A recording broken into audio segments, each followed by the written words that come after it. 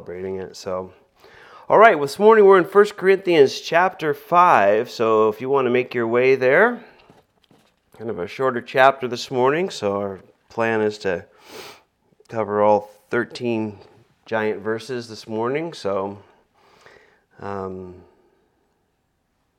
it's we're going to be having a movie night coming up. I don't know. Let's see, maybe in maybe 3 or so, 4 weeks. So we're going to be. Oh man, I left it here. I thought. Oh, I did. The Coming Convergence. So we're gonna look. I got a promo. Hopefully they can see that on screen, but you guys can see it too. Anyway, we're gonna have it. It's gonna be kind of fun. So talk about end times, and so that's gonna be coming up here in a few weeks. We'll let you know more as we get closer. So. All right, 1 Corinthians chapter 5, let's go before the Lord in prayer, and then we'll pick it up at verse 1. Father, we do come before you now, Lord, and just as we sang, by grace we draw near. And so we thank you for that grace that we have, that we can come close to you. And Lord, as we open your word this morning, we pray that you would just, again, do that, what you're so faithful to do, minister to our hearts by drawing us close to Jesus. And Lord, let us reveal just in a deeper and a greater way your love and your plan and all that you want to say to us this morning. For we ask this in Jesus' name. Amen. Amen. Amen. All right, 1 Corinthians, it's kind of funny.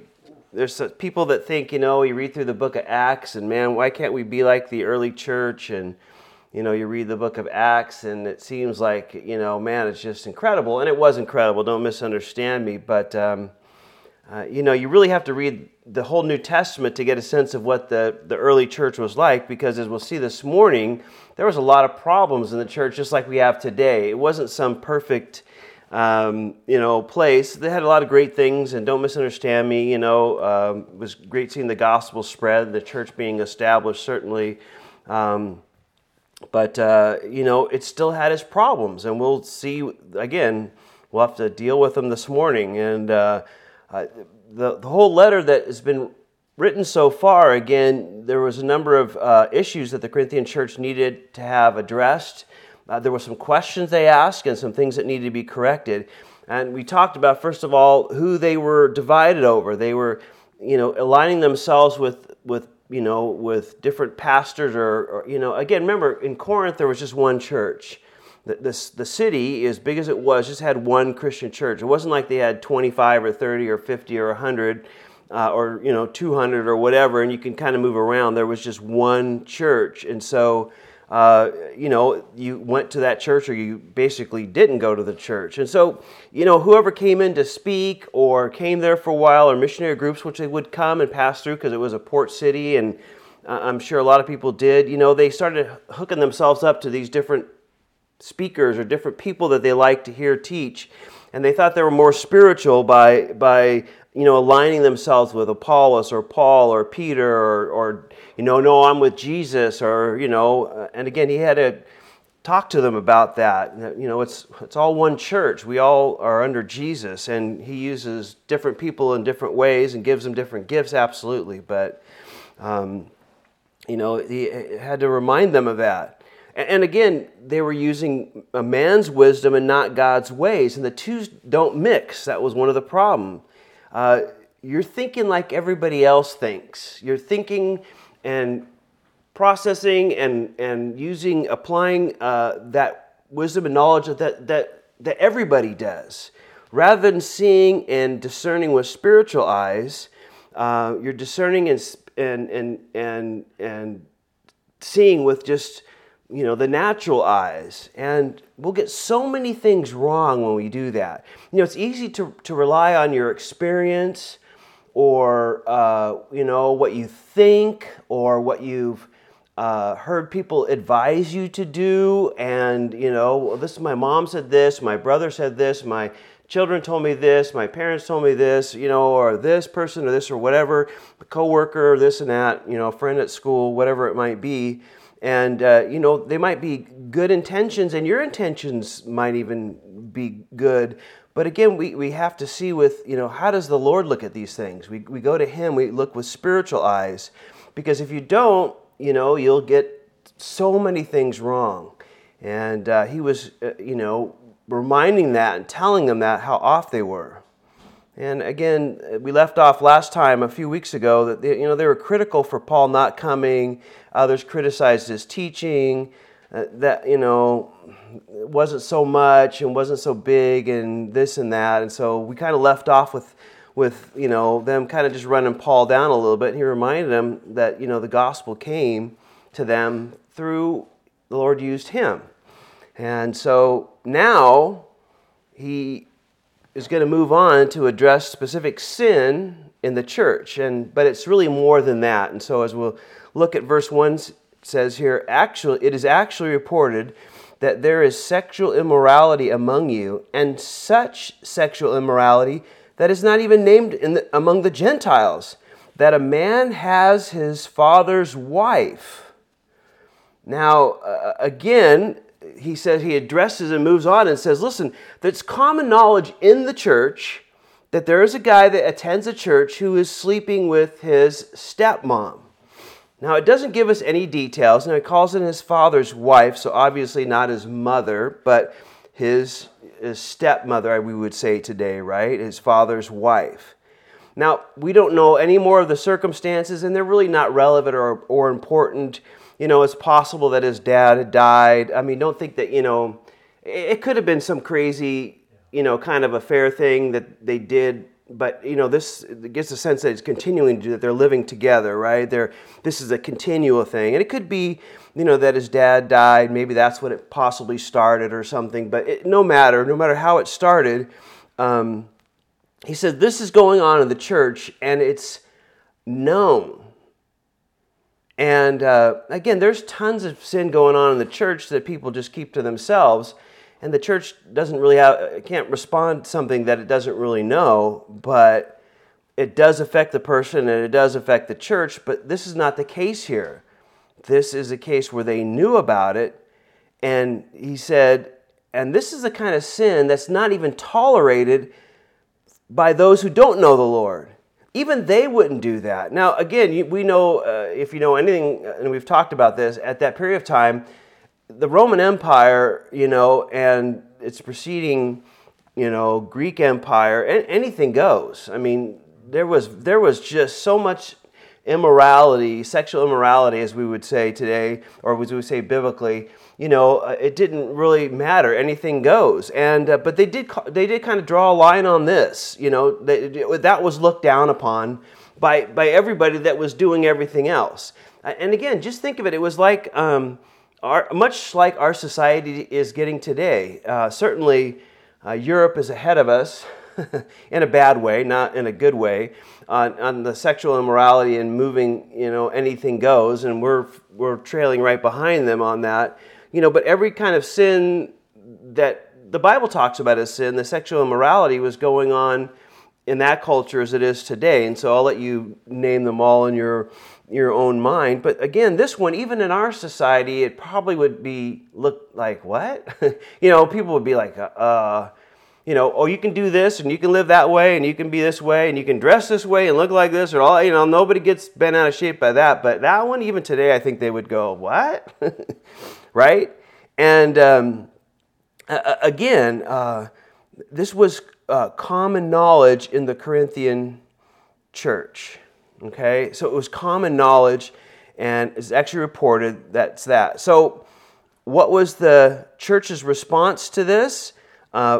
Verse 2 says, "And you are puffed up, and have not rather mourned, that he who has done this deed might be taken away from among you." So he's saying this is what's going on. You know about it, and it's crazy to everybody. It's even off to the people that just don't know the Lord. And their reaction, the church's reaction, is they're proud about it. And you're thinking, what? What were they thinking? It kind of, I don't know, when we start thinking about it, it kind of short circuits our thinking. At least it does mine. And I'm sure you're just like me. You're like, well, how could they, be proud about what's going on? They look at this guy and they know he's sleeping with his stepmom or living with her, however the situation is. It doesn't give us all the details, but they know, they're having sexual relations, and here's Steve, and this, and he, everybody knows what's going on with him in his life, and they're proud about it. What were they thinking? Again, it kind of maybe strikes us as just very strange or odd, but, again, in that society, in that time, in that place in Corinth, again, they would probably be proud of their open-mindedness, we'd say today, or their tolerance, or their political correctness, right? In allowing this person to remain in their midst. And don't think that's so strange because, we do the same thing today, quite frankly. And I think as I bring it up, it'll bring more. I was just doing some searching online for what's tolerant. You can actually hit, there's a whole website, as you can see it. I just put what's up there. It did center on Iowa, but I took it away from that for your sake, Carl. But what it does is it has this gaychurch.org and all the churches in the United States and Canada that are friendly to the homosexual community. And then, you can see at the header up at the top, it says, what does homosexual in the Bible say, denominations, and all this other kind of stuff. And so, if you want to find a church that's open and has that same kind of attitude, like, yeah, we know, this person's living in this kind of sin, the homosexual sin, and you're welcome here in this church. And so we look at this, and it's strange, we think, but then, we bring it in today's context, maybe not so strange, because there are churches that are proud, if you would, of their open-mindedness, their tolerance, and their political correctness, and inviting people they know are living in sinful lifestyles in and recognizing them as such, and if you would, giving them their seal of approval as a church. There was again, this was in the USA Today, so this quote is straight out of the USA Today article, and this is the title of the article, is the American churches must reject literalism, and admit we got it wrong on gay people. And then the byline underneath says, churches will continue hemorrhaging members until we face the truth. Being a faithful Christian does not mean accepting everything the Bible teaches. And I'm like, what? Now, this was in the USA Today, right? Okay, this is, the nation's newspaper, as they say. And again, there's a little picture down there of a church service that has the, homosexual colors and tell them resist and all that kind of stuff, doing a church service. And if you're following, the Methodist Church is still, in the midst of this split over this, and they still are, I think it's 60-40, a lot of the churches, are, again, going into this direction. And so it's not so strange as maybe we think in this day, because it's going on in many of the churches. And I think the Corinthian church, just like these churches today, they think it would make the church more attractive to those in Corinth. Because remember, in Corinth of that day, the Aphrodite was worshipped there. She was the main goddess of, if you would, that area, and was worshipped there, long before the Christianity came in and the gospel was coming in. She was worshipped there. She was the goddess of love and beauty and sexual rapture, and she was worshipped there. So, that was a place, for the better lack of term, it's kind of like the Las Vegas, if you would, of, like almost anything goes in Vegas, and people go there because of that. And they were just trying to say, well, everybody kind of does this, and man, see, look, we're in step with what's going on in society around us. And Paul's calling them out here. Again, remind them that you're not politicians taking the temperature of society and then moving in that direction. That's what politicians do. Oh, get this survey.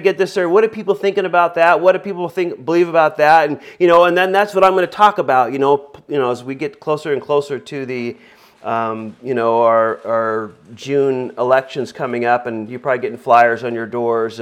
This project, Measure D, about the trails and everything like that. And it's just amazing. Ethan and I were looking at one that was hung on our door about the Against Measure D. That's just pulling up the rails, and let's make the bike trail go along the beach all the way through Santa Cruz County. And, instead of spending all this money and leaving the rails there, and it's just amazing how, they'll attack and kind of just totally warp the truth, on both sides of almost anything. But we're not called to be that way. That's what they do in politics. We're the church. There is a right and a wrong. There is what the Bible says and what the Bible speaks on very clearly. We stand very clearly. Not because it's our opinion and what we think. It's just that this is what the Bible says and we believe the Bible. And we're not to be like, the celebrities that just do damage control, right? The big thing that's going on with that power couple, what's his face, the actor and actresses that are in court. I refuse to read anything about it other than see the headlines, other, airing all their dirty laundry, Johnny Depp and whatever, Amber, whatever her name is, that, doing all this damage control. That's not what the church is supposed to do. And again, it's no wonder, especially older liberal denominations that are doing this, everything goes. No wonder they're dying, It's just, why should a person go to church? Because inside the church or outside the church, it's the same, right? There's no difference. What do they need to go to church for? What do they get out of it if there is no difference between how everybody else is living and how everybody else is living inside of a church? What's the point of even going there? It just becomes a social club. Paul says, rather than being proud of this, it should be breaking your heart, right? You should be in mourning. That's what it says. You should be mourning this. Like, when somebody dies, there should be some mourning. He shouldn't be allowed to be a part of the church, right? That's what it says in verse 2. Should be taken away from among you.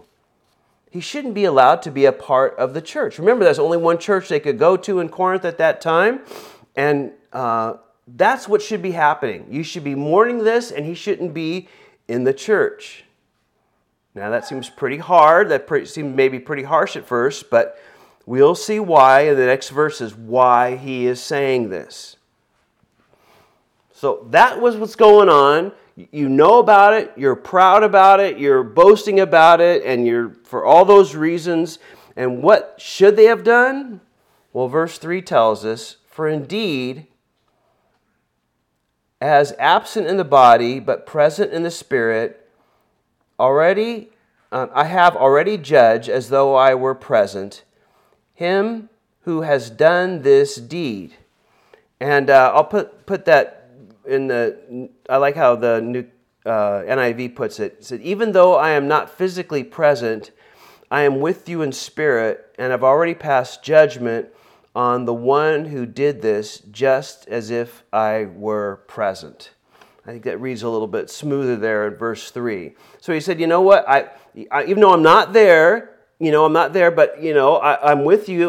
We're together in this. We're connected, and it's very clear what should be done, and what should be done is the same thing whether I'm there or whether I'm not there.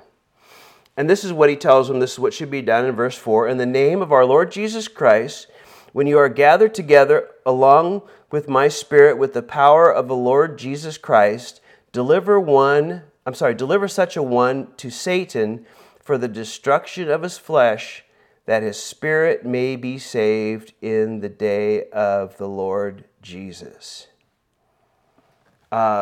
So he says to him here, listen, this is what should go on, and I'm with you on this.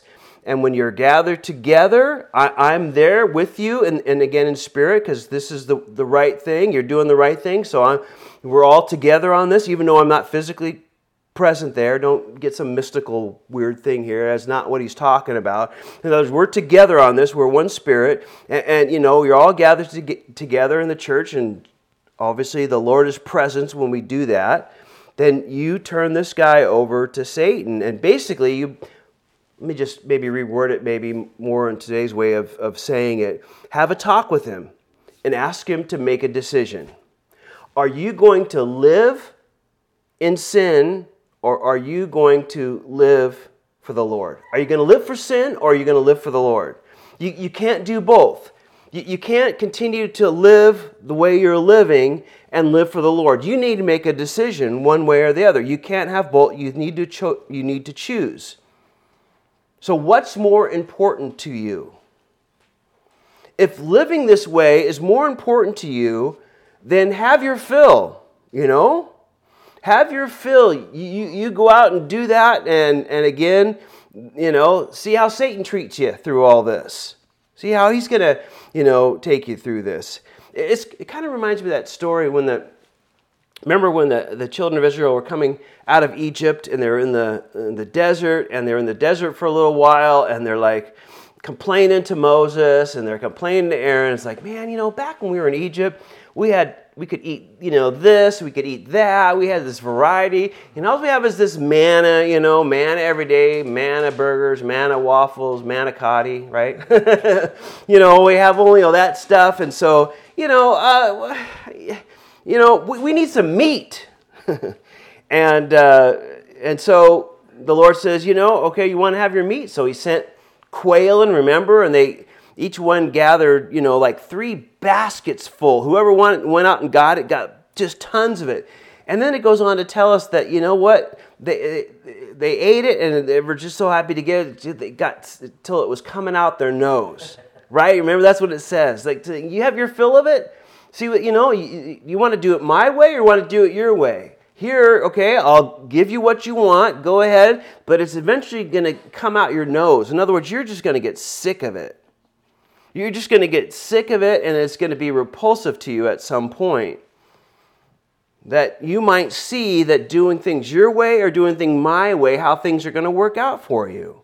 And that's the very decision the church is to tell this gentleman as well. And again, what's the whole point of telling him to leave the fellowship of the church? That he might turn back to the Lord and away from his sin, right? That's what verse 5 said, that he might be saved. The idea is that he'll miss church. He'll miss the fellowship. He'll miss the intimacy. He'll miss all that the church has to offer when you can't go there anymore, and you don't get that from any place other than the church. The church is unique, and it's just sad to me that so many people just miss this. And even this whole COVID thing has just thrown a lot of people off. I'll bring that up for an example. And they've just kind of gone to this online deal. And I get that, and there was a time for it. And there's still a time, I guess, for certain people. Obviously, they can't get out very, very well, and they, can't move around. And there's, some people, but it's a very small minority. And you just don't get the same thing from sitting watching a church service at home. The fellowship's not there, and all that the church has to offer. This is the only place where you get all this. And it's so important that we stay plugged in. And, I just encourage it. I'll just talk to the camera here. If you don't have a church that you're not going to, watch the services online. And we have plenty of people that watch it online, certainly. But you need to be plugged into a church. I listen to teachings and all the time of all sorts of different people. I think it's great, and I love it, and I enjoy it. And amen, everybody, I hope, does it as well. But you need to be plugged into a church, because this is the only place where this happens, where you talk, build relationships, you use the gifts that you have. It's unique. In every sense of the word. And hopefully the design is not to punish this guy, but to actually let him see that, this sin that you're involved in, you're trading it for this, and it is not worth it by any stretch. Again, so he's encouraging, he's reminding him that. And the whole point of that whole thing, again, we'll see, is it's to restore him and to bring him back to the Lord. That's the whole point, not to punish him. Now you might be thinking to yourself, well, I don't know, does the church really do this? And, I don't really see this. And you're right. For the most part, the church doesn't do this today. It's very difficult. People worry about church splits and people leaving and hurt feelings and misunderstandings and, who don't know all the facts and, and the person that you're, talking to that is living in this kind of way or living this kind of sinful life, they're just totally into it. They're going to drag away, all their friends, or they're going to speak bad, or they're connected to somebody that's an elder in the church or a deacon or something, and they just don't want to deal with it all. And and again, it's only the things that you know. The things that you don't know, you can't obviously deal with. But the things that you do know, we still need to do the same thing today. That's important. And again, it's not to punish them. You're to come brokenhearted and say, what are you going to do? Where's this going to lead? You go down that road, where does it actually end up? If you continue to want to live this kind of sin, where does it end up? This is the path leading to eternal life. And that path, where's it going? Is it going in the same direction? Is it doing the same thing? No, it's obviously going in the opposite direction. And so again, but if a person is not willing to repent, then you say, okay, go for it, live for it, and see how that sin works out for you. See what it really gets you in the end. And again, I think this is important for congregations and for parents as the same thing. We don't serve each other or our children well by allowing them to live in sin. And too often we ignore the sin. We think it's okay. We can even defend them. And again, there's even enabling, continue to sin and giving them a soft landing to land on. And it's just never good for them. It's not good for anybody, ever, at any time. Again, the idea is to move them out of the church for the destruction of this sin. And basically, as I said, you send them out and say, okay, let's see how Satan treats you. This is the way the Lord treats you and loves you, and you see that connection and you feel that love and His presence in church. Now, when you're moved away from that, and let's see how Satan's going to treat you, and he's just going to beat you up and smash you in the head and kick you when you're down and make it 10 times worse. We all know that. It's kind of like what the Lord did to Israel.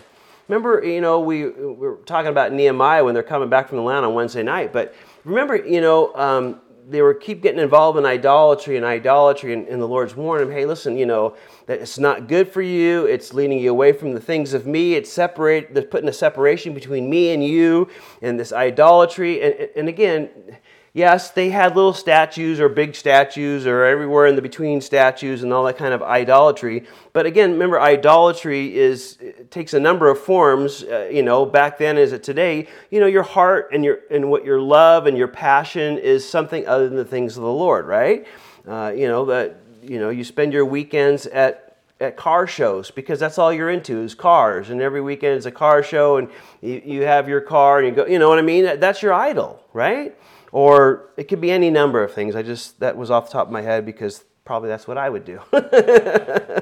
But, anyway, whatever it might be, right? But so the idolatry kept coming in, idolatry. And finally the Lord says, okay, listen, if you want idolatry, I will give you idolatry. Just kind of like the quail, right?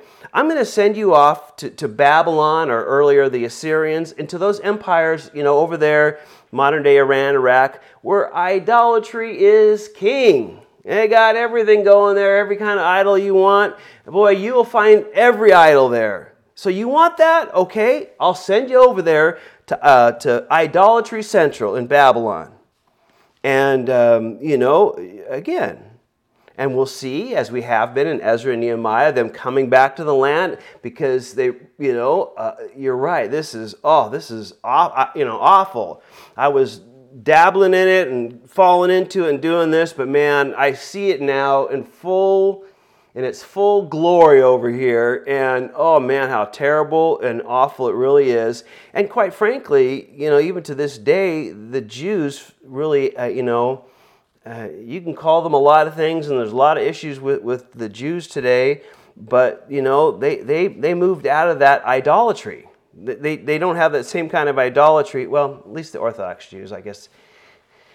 I better qualify that in a certain sense. But the bottom line is, let's just, thinking in that sense, they just weren't what they were like before they were exiled into Assyria and Babylon and all that. They're not like that anymore. And so again, the Lord's telling them in that very similar thing, a very biblical precedence, throughout the Old Testament and certainly now and through the church here again. And again, we need to remember that this is all for His restoration, that He might be saved. I like this quote. Let me put it up here. Oops, I get it out of order. Sorry. The church discipline is not a group of pious policemen out to catch a criminal. Rather, it is a group of broken-hearted brothers and sisters seeking to restore an erring member of the family. And I like that. That's the heart of it. Remember that. The heart of it is not anything more than that. You want to see restoration. And again, there's a number of scriptures in the New Testament that talk about the same thing. Jesus is interested in restoration. But again, people have to want to choose that. And they have to want to repent. And, if not, then okay, then go headlong and see how that works out for you. And the point of all that is so that they might come back and see what they're really missing. All right, verse 6 says, "Your glorying is not good. Do you not know that a little leaven leavens the whole lump?" So one of the other reasons to do this, not only for His sake, but also for all the other people it affects in the church too. Again, we have this illustration of this. Let me just turn this up so I can see it. Of this yeast, right, or leaven. It says here, and you get the idea because Jesus, had this parable of leaven and talked about leaven, and we know leaven represents sin. And basically he says, you put a little yeast, and Ethan's our bread maker of the house. Every once in a while, he just kind of goes on this bread making thing and, finds some good recipe online. Kind of like you, Thomas. You always find recipes online, but he does this and makes some bread, and you add a little bit of that yeast or leaven, as it's called here, and you put it and you work it through the dough, and then you let it sit there and let it rise. And of course, again, that's the picture that's used for sin in the Bible. And again, just like leaven, yeast will work through the whole lump of dough, so allowing that sin into the church, it'll compromise it. There's no room for compromise with sin in the church. Again, you have to think about those. Well, if that's okay, then it's okay to do this. If that's okay, if they're doing this and the church says it's okay to do that, well, then can I do this? And can I, again, it just brings up all that, and it's not good. Again, this is the only place where this happens. Church is unique. And again, we're to meet and encourage one another and use our gifts and all those things that the church brings, and gathering together in love and fellowship, and just the list goes on and on and on. And again, if we separate others, how they do and what they think, the church is saying, listen, it's not good for you, it's not good for anybody to continue to live that way. We are to be holy. We just need to remember this. We're not just called to be saved, we're called to be holy too. And sin affects everybody. Again, just think of the Old Testament. Remember Achan after the battle of Jericho, when Joshua brings him into the promised land, he sees this beautiful outfit, this Babylonian garment, and I'm sure it had like some cool colors that you couldn't get, material that you couldn't find anyplace else. I mean, and there's just hunks of, precious metals there, and he's going to take some, and I'm just going to, even the Lord says, don't touch any of that stuff. And he does it, and nobody knows about it but him, but when they go to attack the next city of Ai, all of a sudden, this little town of whatever, 5,000 is beating this whole army of Israel that just beat this whole big city of Jericho. because what he did affected everybody. Now, lest you say, well, that was in the Old Testament, but the book of Acts has another example of that as well, right? And I'm sure your mind's going right to it. Ananias and Sapphira, right? They were deceiving the people in the church about what they were giving. They were trying to be something that they weren't, right? They were representing something that wasn't true. And the Lord dealt with that very, very clearly and very, very strongly. Again, Jesus shows up to church and we want to please him. That is primary, right? And it just takes a little bit. Compromise here or there, and everybody thinks eventually that it will be okay. And we have to know that it's not. And Paul says we need to remind people that it's not. Well, verse 7, he's going to kind of continue on that, and I got my slides out of order, sorry.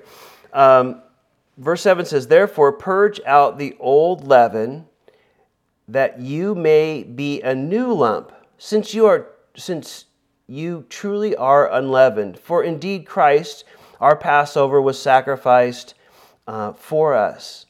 Therefore let us keep the feast, not with the old leaven, nor with the leaven of malice and wickedness, but with the unleavened bread of sincerity and truth. So now we get into this great example of the Passover, which we just were in last week.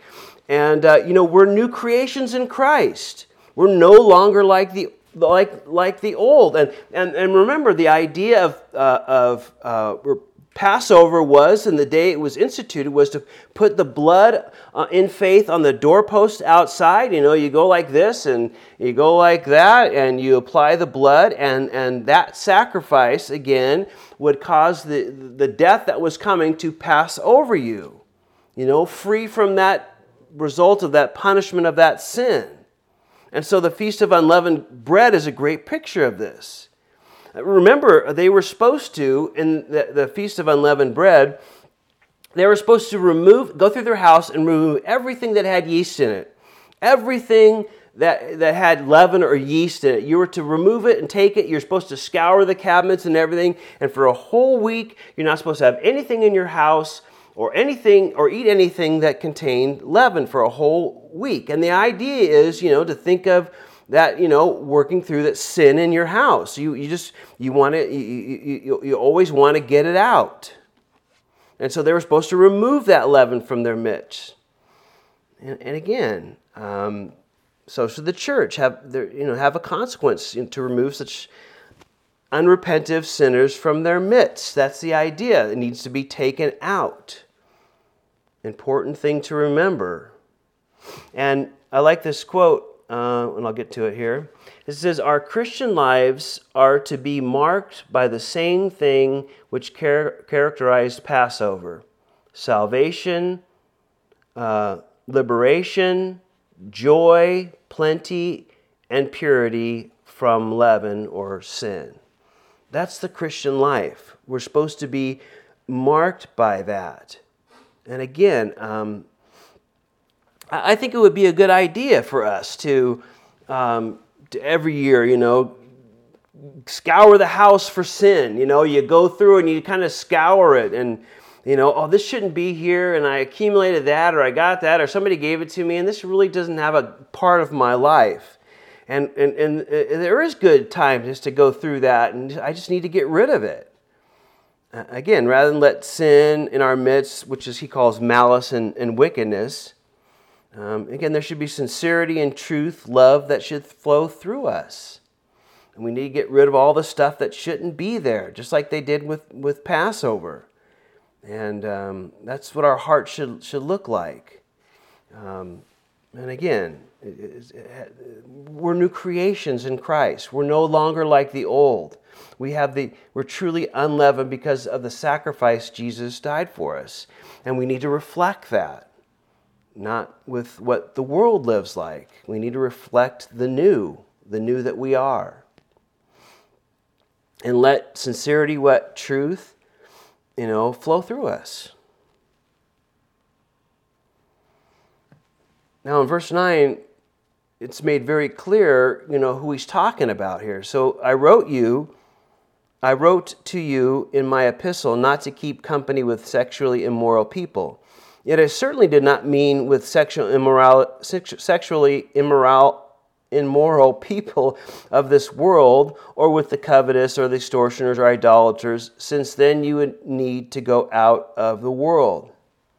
So Paul reminds them that, hey, I already talked about this. I wrote you another letter, and again, the Lord didn't choose to keep that copy for us to read here, but he did address this.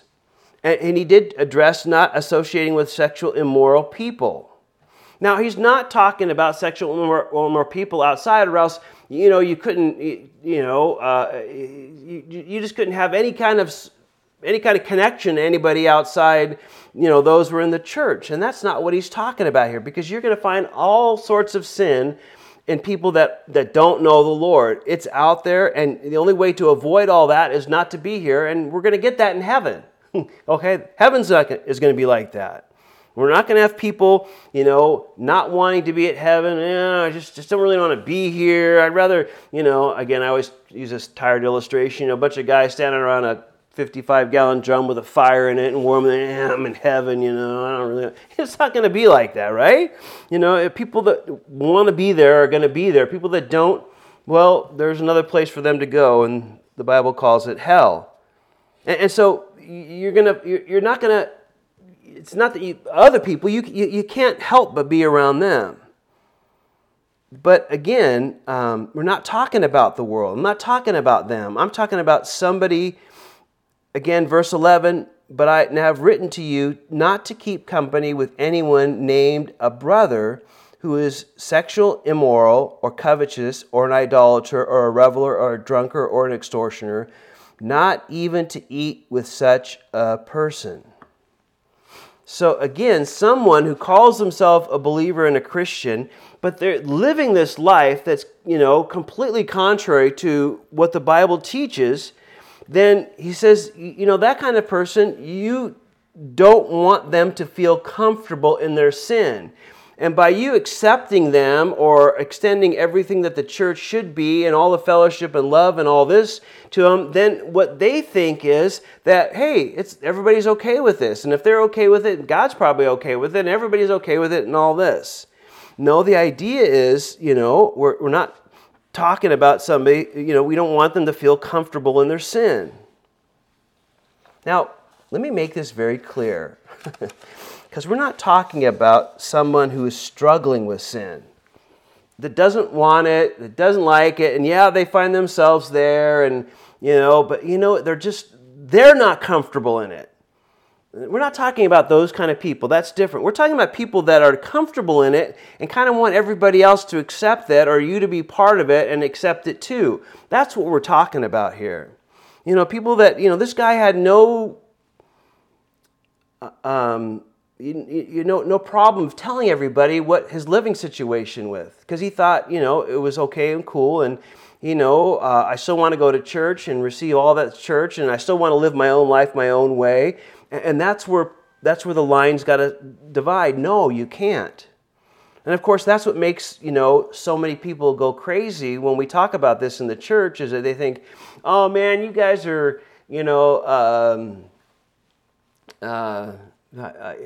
bigoted, and you can't accept me the way I am, and this is the way I am, and you don't accept me, and you shun me, and this and that, and all these kind of stuff is like, no. You don't know the Lord. I don't shun that sin and that sinful lifestyle. You need to know Jesus just like I came to know Jesus, that our sin will be forgiven.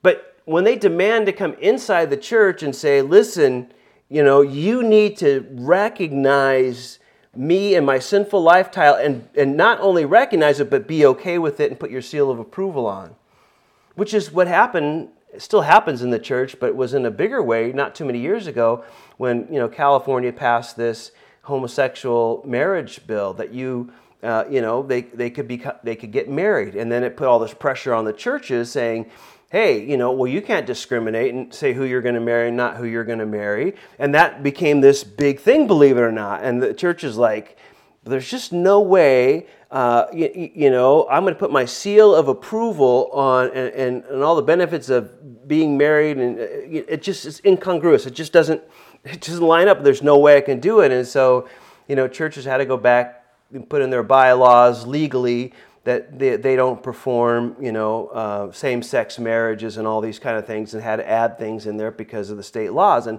that's still going to be the issue today. And that's going to be the big push that's going to bring persecution on all of us, as you very well know, is that when people outside demand that the church accept, the sin and the lifestyle and be not only just okay with it, but approve of it as well. Just like we read at that USA article today. Not believe all that the Bible says. Let's get with it today, right? And again, a person doesn't see anything wrong with what they're doing and don't want to stop, then, you have to correct it. It's just, again, it's like a tumor in your body. You wouldn't, the doctor says, oh, you have a tumor and it's cancerous, and so you go to the doctor, and the doctor says, yeah, it's cancerous tumor, but I don't really want to operate. It's such a harsh thing, You'd be out of your, are you cutting, doctor? Get in there, cut that thing out. I don't want it to grow, right? I don't want to become worse. The doctor would be doing wrong and wouldn't be doing a disservice, to say the least, by saying, oh, it's too harsh to get a scalpel. It's going to take you weeks to recover, and then you have to go through chemotherapy or radiation therapy and all this. Oh, you're going to lose your hair. You're going to feel miserable. You're going to sick. It's just very harsh. No, you say, well, I want to get rid of the cancer. If that's what it takes, that's what it takes. And if you would, that same kind of attitude needs to be in the church, right? Again, we're to say to those who claim to be believers mired in sin, take the sword of the Spirit and show where they're wrong. If you really care about somebody, it says, we just can't hang out together, not because I'm mad at you, not because I don't love you, but, I care about you so much I can't allow you to continue to be okay with what you're doing. Because sooner or later that tumor of sin is going to take a terrible toll on you. And I want you to see that sooner than later. And again, as we said, and then, if that continues and that's allowed in, we need to protect the body. Need to protect the church. It is unique above all, right? But the whole point of this is for restoration. Things can't be normal. It wouldn't be good for anybody.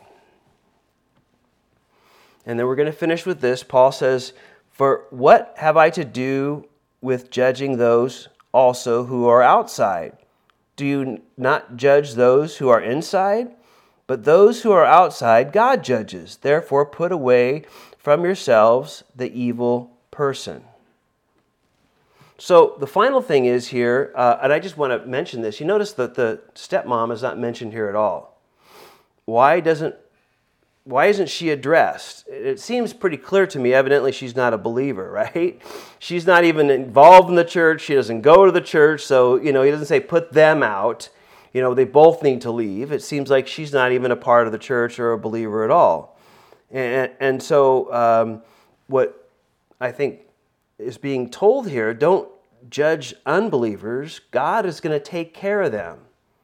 So those who are outside the church, it's not your job to, you're going to hell and you're going to hell and, this and this is going on and all this kind of stuff. It's not our that God's going to take care of that. Leave that for Him. You worry about those that are inside the body of believers and taking care and make sure everything is the way it should be in church. And deal with that. Let God deal with those outside. Because, all too often the church can, we're activists against the world's wickedness, and, we fail to judge, those within inside the church. People like to go and march and petition and vote and, this is wrong and let's protest this and let's get this and let's do this. But, to address the world's sin and then turn a blind eye to our own in the church is not right. That's what Paul says. We can't do that. You get it exactly backwards, right? We're to deal with the Christian community and let God take care of the world's iniquity. That's what you're supposed to do. Your responsibility is to shepherd and love and build up each other within the body of Christ. And each one of us has that responsibility because that's what's best for everybody. And ultimately, you want to bring that person back. You want them to see that it's just wrong in God's eyes. It's sinful. It's hurting them and it's hurting us. And we don't want to see it continue. We want it brought back. And it encourages those inside the church. And certainly the idea is for restoration to bring them back.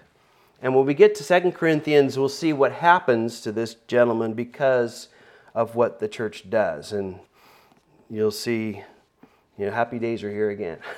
We'll see that. I'll give you a taste of it. All right, well, let's pray. Father, we do thank you for this passage. And again, it's just another one of those difficult ones to deal with. Not one that, people would generally go to and talk about on a Sunday morning because it is a difficult subject.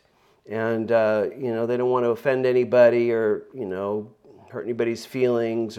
But Father, this is in your word, and this is how you want the church to think and to operate. And we're all part of this. We're all responsible for this.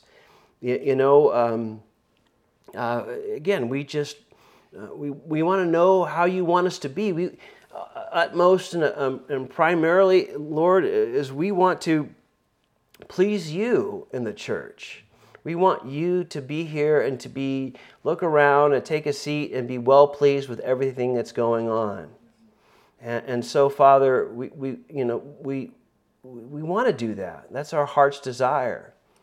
And Lord, we want to be in tune with what's best for your church. You love them. And you love us in the church more than we could possibly understand. And so when you have us do some things difficult like this and address difficult situations, it's only because you know that's what's best for us. And best, for everybody involved, the person that's involved in it or the people that are involved in it, and for the other people inside the church.